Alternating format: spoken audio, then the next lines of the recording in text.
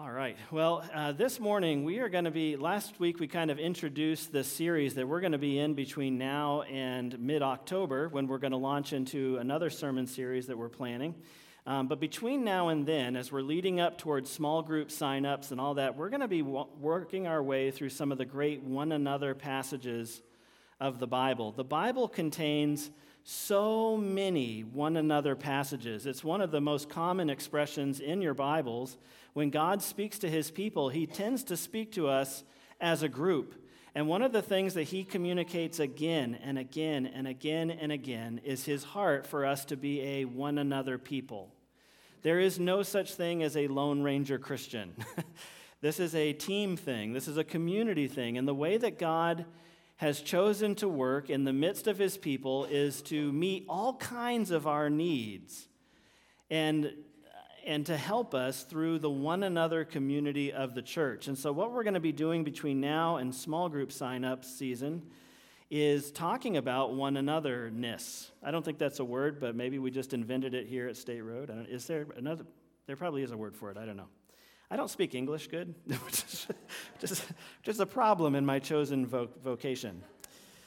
But this morning, we're going to be in 1 Thessalonians 5:11. It reads this way. Therefore, encourage one another and build one another up, just as you are doing.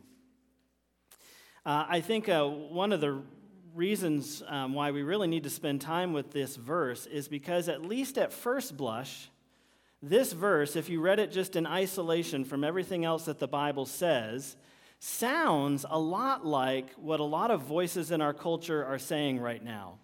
Encourage one another, build one another up as you're doing. Our culture really, and I've talked about this a great deal in the past, but I think it's worth repeating, but in our culture today, the pursuit of truth is all about becoming more authentically yourself.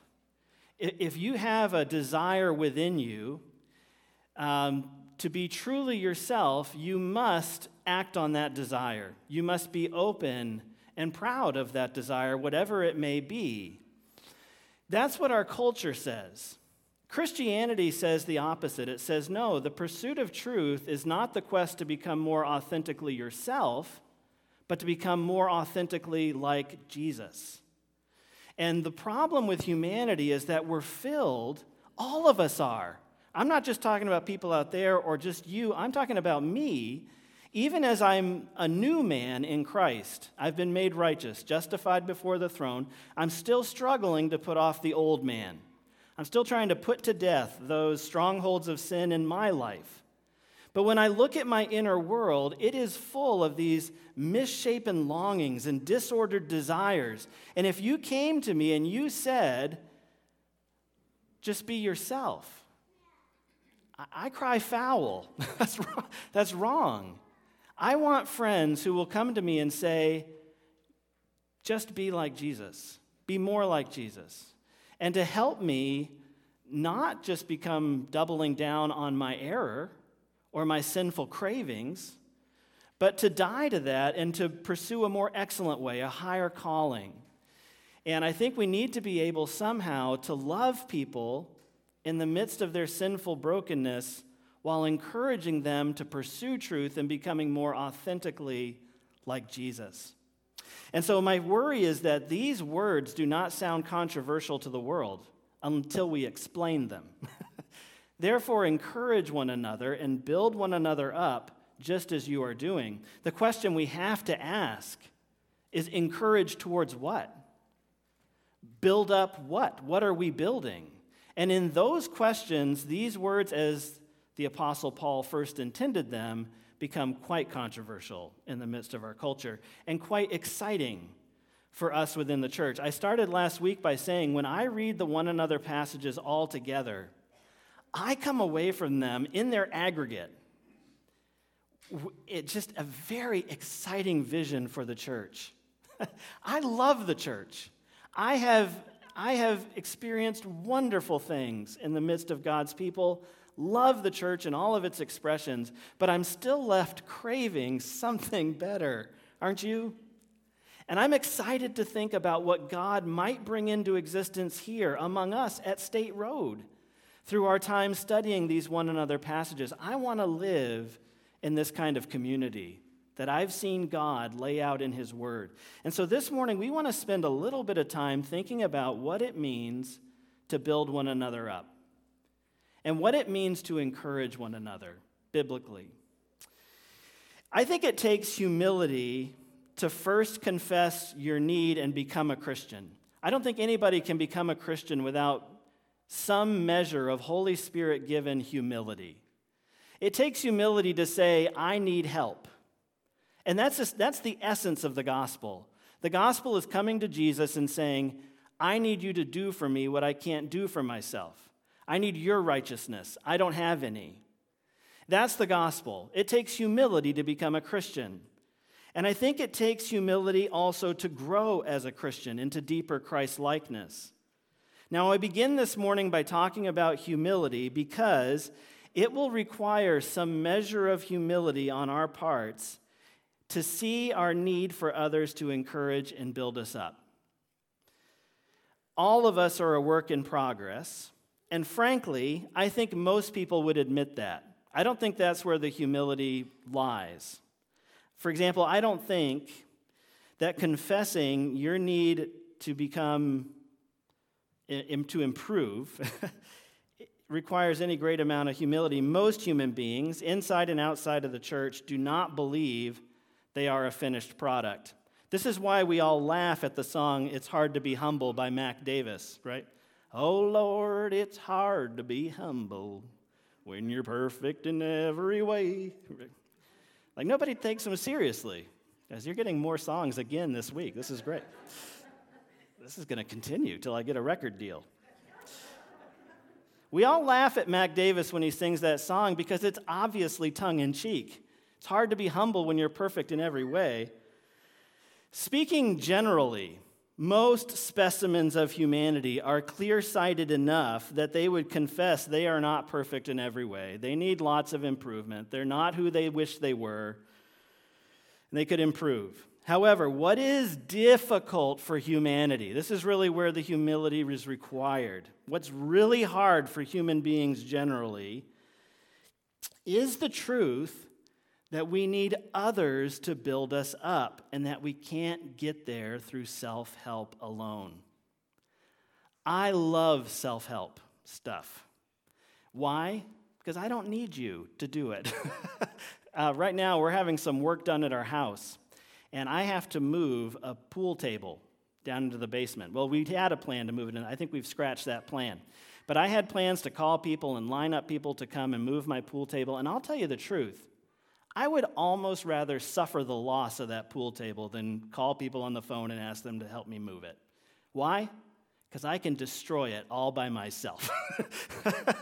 I don't want to impose on anyone else. I don't want to be a burden. I don't want people to be like, yes, and then grumble about it. I would just rather not go through that. And so it's really hard for me, if there's something I need help with, to confess that I can't do that through self-help. That the way God has designed it and drawn it up is that we need community in order to be built up. A part of me would just really love the idea if God said, build yourself up. But he doesn't. He says, build up one another. Now, I think that does require some extraordinary amount of humility, which, by the way, I do not need help moving my pool table. We're good. At least not yet. I'll call you if I do.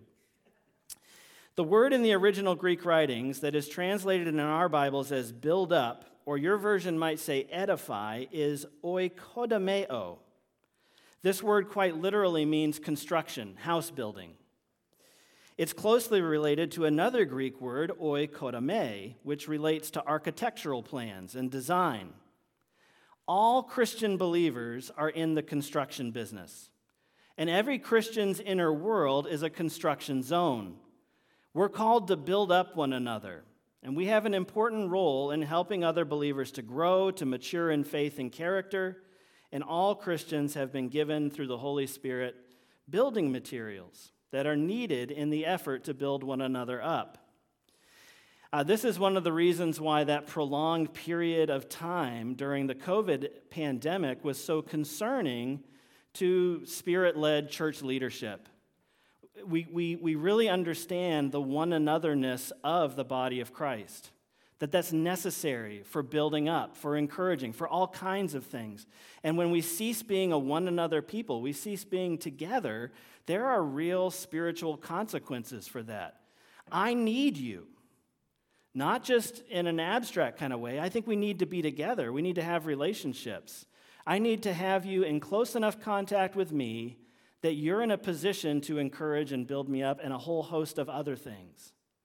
And so one of the things as we come out of that time together, where we participated in a coordinated effort to slow the spread of a dread virus, and there's certainly wisdom in that too. We have to balance all these things together. But we really want to foster one anotherness again as a people. This is critically important. Very, very important. Here are some verses we find in the Bible about building others up. Knowledge puffs up, but love builds up, says 1 Corinthians 8:1. Romans 14, so then let us pursue what makes for peace and for mutual upbuilding. Romans 15, let each of us please his neighbor for his good to build him up. 1 Corinthians 14, when you come together, each one has a hymn, a lesson, a revelation, a tongue, or an interpretation. Let all things be done for building up. In Ephesians 4, we read this, and he gave the apostles, the prophets, the evangelists, the shepherds, and teachers to equip the saints for the work of ministry, for building up the body of Christ, until we all attain to the unity of the faith and the knowledge of the Son of God, to mature manhood, to the measure of the stature of the fullness of Christ, building up the body. Later in Ephesians 4, we read this, let no corrupting talk come out of your mouths, but only such as is good for building up, as fits the occasion, that it may give grace to those who hear. And then 1 Thessalonians 5:11, our verse for this morning, therefore encourage one another and build one another up, just as you are doing. Our verse begins with that word, therefore. And of course, whenever we find this in the Bible, that word therefore connects the thought we're reading with the verses that come right before it. So let's go back and let's read verses 1 through 10. When it says, therefore, encourage one another and build one another up, he's saying, because these things that came before it are true, you should be doing these things. You must be doing these things for one another. So here are verses 1 through 10. Now, concerning the times and the seasons, brothers, you have no need to have anything written to you, for you yourselves are fully aware that the day of the Lord will come like a thief in the night. While people are saying there is peace and security, then sudden destruction will come upon them as labor pains come upon a pregnant woman, and they will not escape. But you are not in darkness, brothers, for that day to surprise you like a thief. For you are all children of light, children of the day. We are not of the night or of the darkness, so then let us not sleep as others do, but let us keep awake and be sober. For those who sleep, sleep at night, and those who get drunk are drunk at night. But since we belong to the day, let us be sober, having put on the breastplate of faith and love, and for a helmet the hope of salvation. For God has not destined us for wrath, but to obtain salvation through our Lord Jesus Christ, who died for us, so that whether we are awake or asleep, we might live with him. Therefore, encourage one another and build one another up, just as you are doing. I think that when we put this all together, here's the train of Paul's logic. There is a day coming like a train down the tracks. It is unstoppable. It's coming in like the tide. And a lot of human beings are just kind of sleepy. They're not living like it's true. They're not living like there is a coming day of wrath and reward. And they're not living today in a way that reflects that Jesus is their Lord. And so what he talks about here in these 10 verses, what he kind of pairs together is there is a coming day, and what difference does that make in how you live? Are you living like Jesus is your Lord? And do you believe that he's coming back? This reminds me very much of what Jesus said in Matthew 7 and what's going to be the verses that we're studying in Hide and Seek Club. Jesus says this, "Everyone then who hears these words of mine and does them will be like a wise man who built his house on the rock." Interesting that Jesus is using building as his analogy here. We're going to talk about building one another up. Jesus, in his analogy, talks about building a house. "And the rain fell, and the floods came, and the winds blew and beat on that house, but it did not fall, because it had been founded on the rock. And everyone who hears these words of mine and does not do them will be like a foolish man who built his house on the sand. And the rain fell, and the floods came, and the winds blew and beat against that house, and it fell, and great was the fall of it." This in theme is very similar to what Paul is writing in verses 1 through 10. Jesus is saying that there's a building project going on, and that building project, the way you build, is very important because there is a storm coming. And in that day, what has been built will be revealed. And I think that when he's talking here, it's very interesting to me and very worth noting that when Jesus describes the foolish builder, he does not describe the foolish builder as somebody who was ignorant of his teachings, but as somebody who heard them and didn't do them. That's what he's saying. Paul is writing his letter to the Thessalonian church, people who presumably were sitting under the teaching of God's word. And when he's saying encourage and build up, I think part of what he's saying is take care what foundation you're building your life on. Encourage people to put their trust in Jesus. Encourage people to submit to Jesus as Lord. Encourage people to love righteousness and to put to death all kinds of wickedness in their inner world. And build on the truth of the gospel. Don't build on the shaky foundation that your goodness is what will count in the end. Build on the perfect righteousness of Christ. Build in trust in what Jesus did for you. All these things are present in what Paul is writing to the Thessalonian church. And I believe when Jesus says here that the wise man is the person who built on the rock, that is, heard Jesus' commands and did them. I think that what needs to be spoken to the church, what people need to be encouraged towards and built up in, is following Jesus' commands, loving what he loved, putting their trust in Jesus and his promises in the gospel. Clearly, we should not be encouraged in all of our pursuits and attitudes. Clearly, we should not be built up if we're continuing in error. Part of the word, as you know, some of you know, Sarah and I are doing some work over at our house in Washburn, having a lot of fun doing it. But we're finding as we go that down through the 100+ years of that building's existence, there have been sins, grievous sins. So, some things were done that should not be done to buildings that people live in. And so we've had to tear some stuff out before we can build it straight and true again. And that's been very instructive to me, that there are some things in my life that are not plumb. They're wanky. They're not right. And they really need to be demoed before we can build in a way that's gospel true, gospel straight. And some of that needs to be going on, and that's the work of encouragement and building up. When we're talking about building, I mean, growth for the sake of growth is the ideology of the cancer cell, right? We're not just building to build. We're building something that is building something that's good and productive. And so we need to pay close attention to what we're building.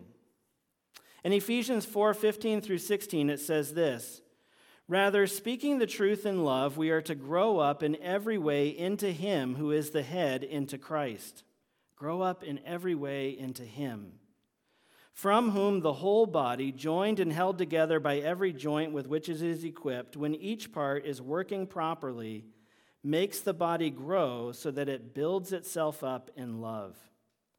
So one of the things I really want to see flourish in a community where I live and where I'm raising my kids, I really want to be amongst brothers and sisters who are building me and my family up in this way where we're being encouraged towards greater Christ-likeness, more love. We're being encouraged towards righteousness. We're being encouraged and built up to put our trust in Jesus for our salvation and for all things. And one of the things we have to admit is that by coming to a church, you are choosing in a very important way a tool that will shape you. This is, again, where humility is required. I think we all, to some extent, want to feel self-made in some way. But when we come and put ourselves in the midst of a church community, we're looking around and saying, these are the people who I am asking will be God's appointed means of grace to shape me, to build me up. And we need to soberly realize that that's who I am to you. That's who you are to me. That's our function together in a one another community, is we're not to just ignore how Josh is leaning at a 45-degree angle. We got to pound that sucker straight and true again. And we need to build one another up. And we need to speak up. And we need to help one another. And I think this is where this gets really controversial in our culture today, where instead of ideas like objectively straight up and down 90-degree angles and stuff, we'll just, however you're leaning, that's right. That's how it ought to be for you. And it gets very controversial when the church looks at the world from a different worldview, a different frame of authority and reference. We don't look within ourselves to determine right or wrong. Right and wrong is determined externally from God's word. And we try to build our lives in line with that, not subjective feeling, not anything else. And that gets very controversial in the midst of our culture. Let me speak here. I need to move quickly, but I want to speak this morning about this idea of encouraging one another. We'll close by talking about encouragement. I find that within the church, there is often some very real discomfort surrounding the giving and receiving of an encouraging word. Very often, I'll go to somebody like just this past week, I had lots of reason to be thankful and encouraging to people because people were so encouraging to me. I had one woman in our church family, I won't mention her name, I didn't ask her permission, but she used her employee discount at her place of work to buy a bunch of stuff for the Public Works Department meeting last night. I mean, it was great, and I didn't even ask her to do it. She just showed up at my office with all this stuff, and I was blown away by the open-handed generosity of that. I felt encouraged, and I just started to say thank you and to try and explain the fullness of my heart. And instantly in that moment, when you're talking to a fellow Christian, very often the response is, "Oh, it was, please don't, no big deal." There's a palpable discomfort in that exchange when I start to say to you, "This is amazing, what you've done, or how you're acting," or "I think this is incredible." It's like, "Oh, please don't do that," And so but I think this is because we're all sensitive to Jesus' exhortation in Matthew 6:1, "Beware of practicing your righteousness before other people in order to be seen by them, for then you will have no reward from your Father in heaven." I think this is a big part of why it's so uncomfortable for us to give and receive encouraging words to one another. None of us want to be perceived as a showboat Christian who do what we do for the praise of a human audience.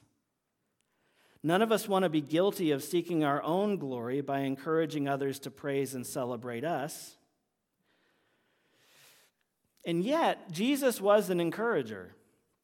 He described Nathanael as an Israelite in whom there is no deceit. He said of John the Baptist that no man born of woman was greater than him. Jesus publicly praised the heart of the infamously sinful woman in Luke 7 who washed his feet with her hair, saying she has loved much.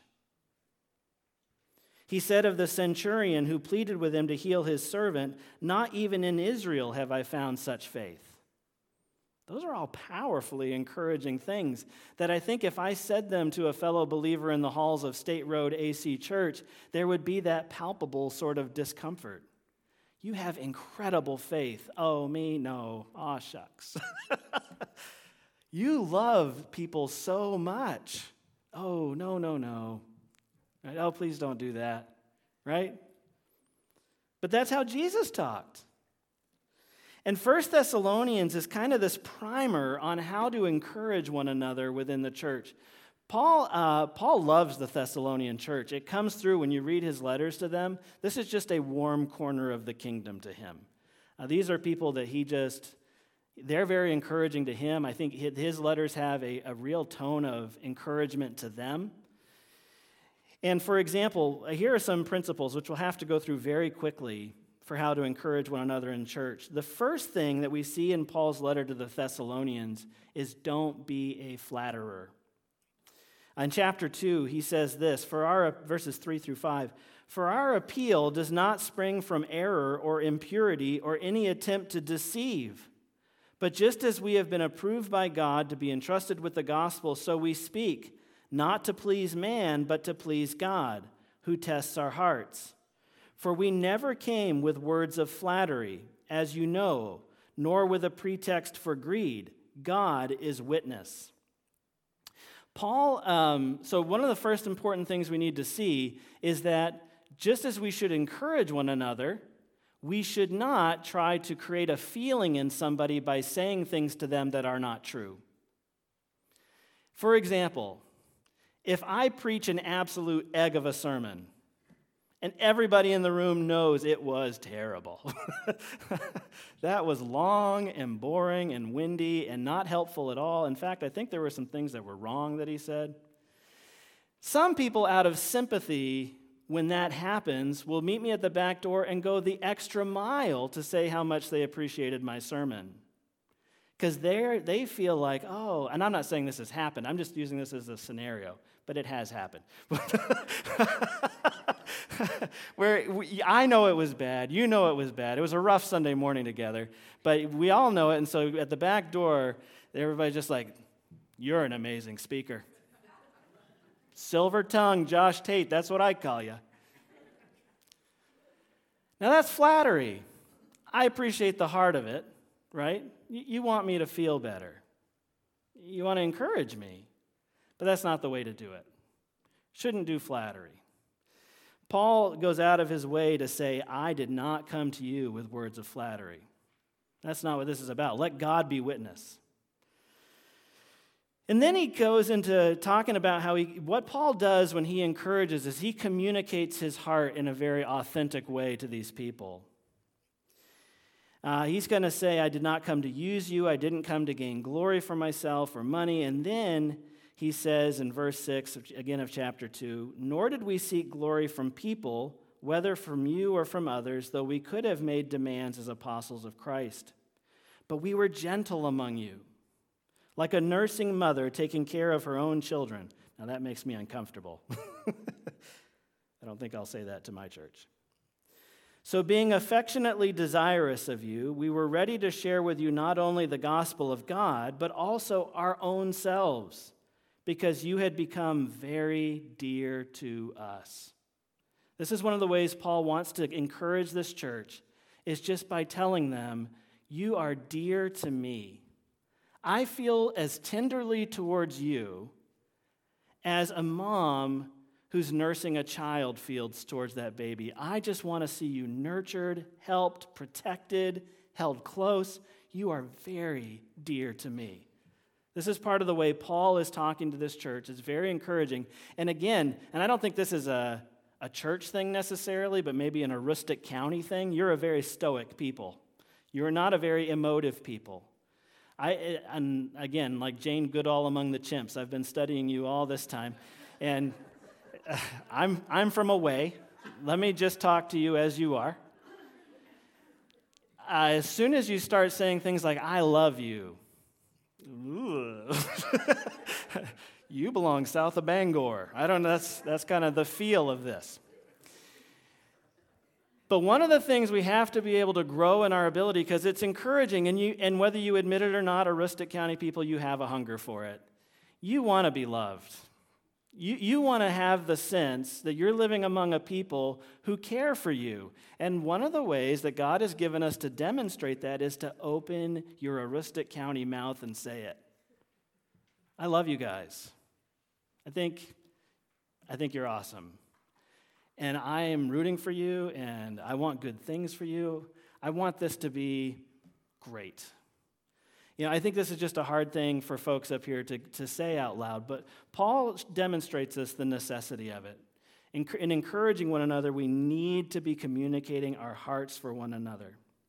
So that first one is don't flatter people. Communicate your heart. Let them know how you feel about them. 3, celebrate character rather than giftedness. In chapter 1, verse 3, Paul says this, remember before our Lord, our God and Father, your work of faith and labor of love and steadfastness of hope in our Lord Jesus Christ. In chapter 4, verse 1, it says, finally then, brothers, we ask and urge you in the Lord Jesus that as you receive from us how you ought to walk and to please God, just as you are doing, that you do so more and more. When Paul goes to speak to these people in an encouraging way, he doesn't talk really that much about what they're doing, but the spirit with which they're doing it. He says, you ought to walk and please God just as you are doing. That's an encouraging line. I see that you're doing this, and I want to encourage that in you. He's talking to them about their character more than their giftedness. In chapter 4, verses 9 through 10, it says, now concerning brotherly love, you have no need for anyone to write to you, for you yourselves have been taught by God to love one another, for that indeed is what you are doing. All the brothers throughout Macedonia, but we urge you, brothers, to do this more and more. You guys are amazing at loving one another. And you should do this more and more. And then, of course, in our verse for this morning, he again adds that line, just as you are doing. So this is something very important to see, is to praise people for their character, not necessarily what they're doing. The spirit with which they're serving, rather than the excellence of the final product. Something else is the God-centered praise of man. This is a really hard thing to get right. But I can tell you from experience that over the years that I've been a preacher, which now we're coming up on a decade, really, of doing this Sunday after Sunday after Sunday, I have received a lot of encouragement at the back door or just following a service, an email, that kind of thing. And I'm grateful for all of it, really and truly. Anybody who takes time to write me a card or send me an email or just grab me and say something encouraging, I'm grateful for it. Even if I'm uncomfortable in the giving of it. But I would say this, the times that encouragement has been most encouraging to me are when people have come up to me and said, here's what God was saying, here's what God did in me through your message this morning. You have no idea what you spoke about this morning. Really, God used it to confront me. God used it to encourage me in something that was going on. In other words, it's like I'm thankful to God that he gave you that message today. And when that happens, I feel like $1 million. I feel way better if somebody says, God used that, and here's how, than if they say, you have a real way with words. Or you look good. Have you lost weight? Something, but no. Those kind of things, thank you. And that is nice. And all those things are encouraging. But that's the best. Direct the attention when you're encouraging people to what God did through them. Paul does this. In chapter 1, verses 2 through 3 in Thessalonians, he says, we give thanks to God always for all of you, constantly mentioning you in our prayers, remembering before our God and Father your work of faith and labor of love and steadfastness of hope in our Lord Jesus Christ. Paul gives thanks to who? To God, not the Thessalonians. I give thanks to God because of you. That's wonderfully encouraging to any Christian servant to hear. You were the cause of my thanks to God, what you did, what you said, your example.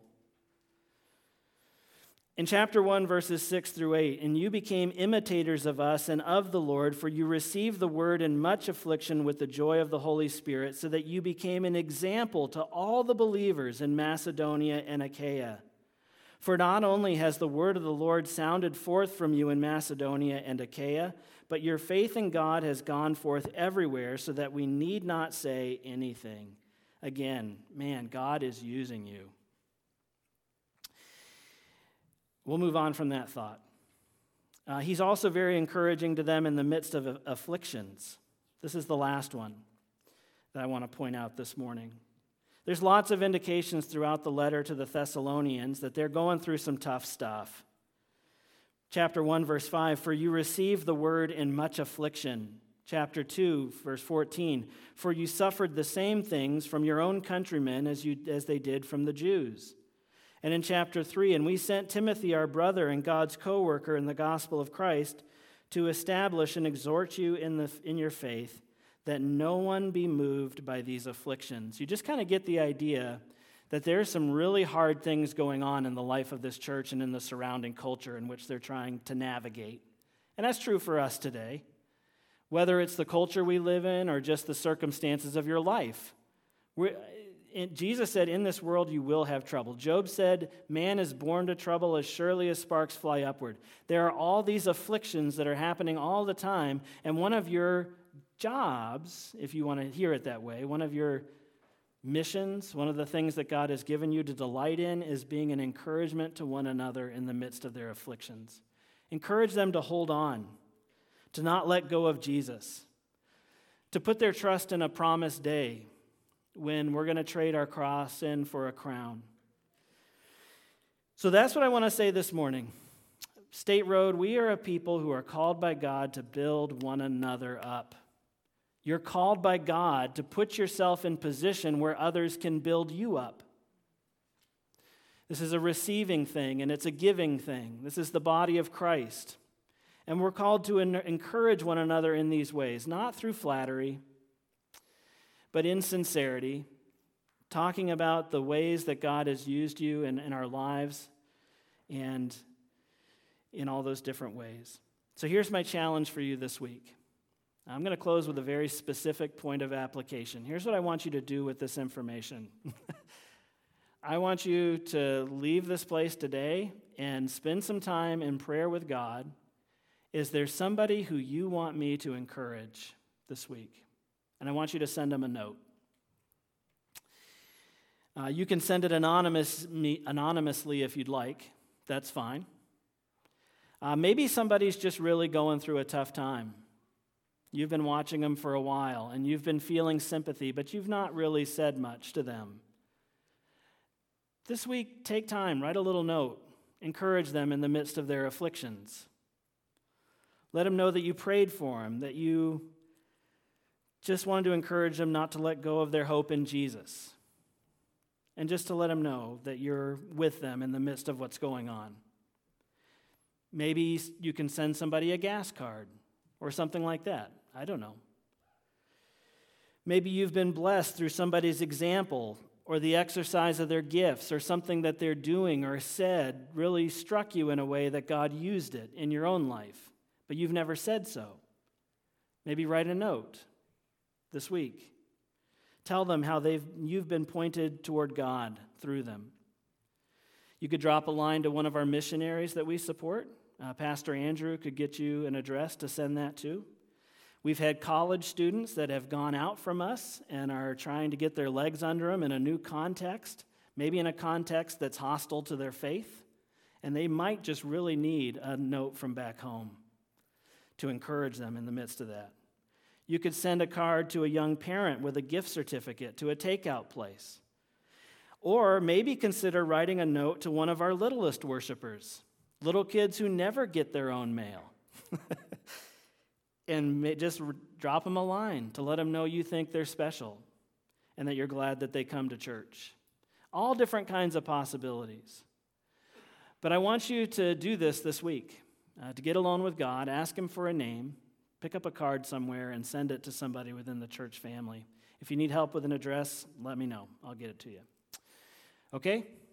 All right, let's pray. Dear Heavenly Father, I need you, and very often the way that you show up to meet my need for you is through the body of Christ. Father, I am grateful, so grateful that you brought me and my family to State Road Advent Christian Church. Father, this verse has been made real in my life. I have been encouraged and built up here. That's what these folks are doing, but as Paul said to the Thessalonians, we can do this more and more. God, a pastor once said that an unguarded strength is a double weakness. And Father, I would say that this area of encouragement and building one another up is a genuine strength here at State Road. But Father, we want to be careful to nurture that strength, to see it more and more, not resting on our laurels. And so, God, I pray that you would draw us deeper in this area this week. God, as my friends get alone with you in prayer and ask you for a name, God, I pray that you would just sprinkle throughout this congregation imaginative, creative ways to build up and encourage. Father, I listed just a few scenarios at the end, but God, you are a wild God. You're a God whose thoughts are not our thoughts and ways are not our ways. And so, Father, we ask you to fill us with creativity as we move in response to this challenge. Father, give us the words to communicate clearly our heart, to not engage in flattery, but to encourage in the midst of afflictions, to encourage giftedness, character over giftedness, and to give thanks to you for the way that our friends here in this room have been a blessing and a help to us. Father, in these ways, we hope to encourage one another towards you and to build up on the foundation of Christ and the good news of the gospel. Thank you for your church. Thank you, God, for being our God. In Jesus' name, amen.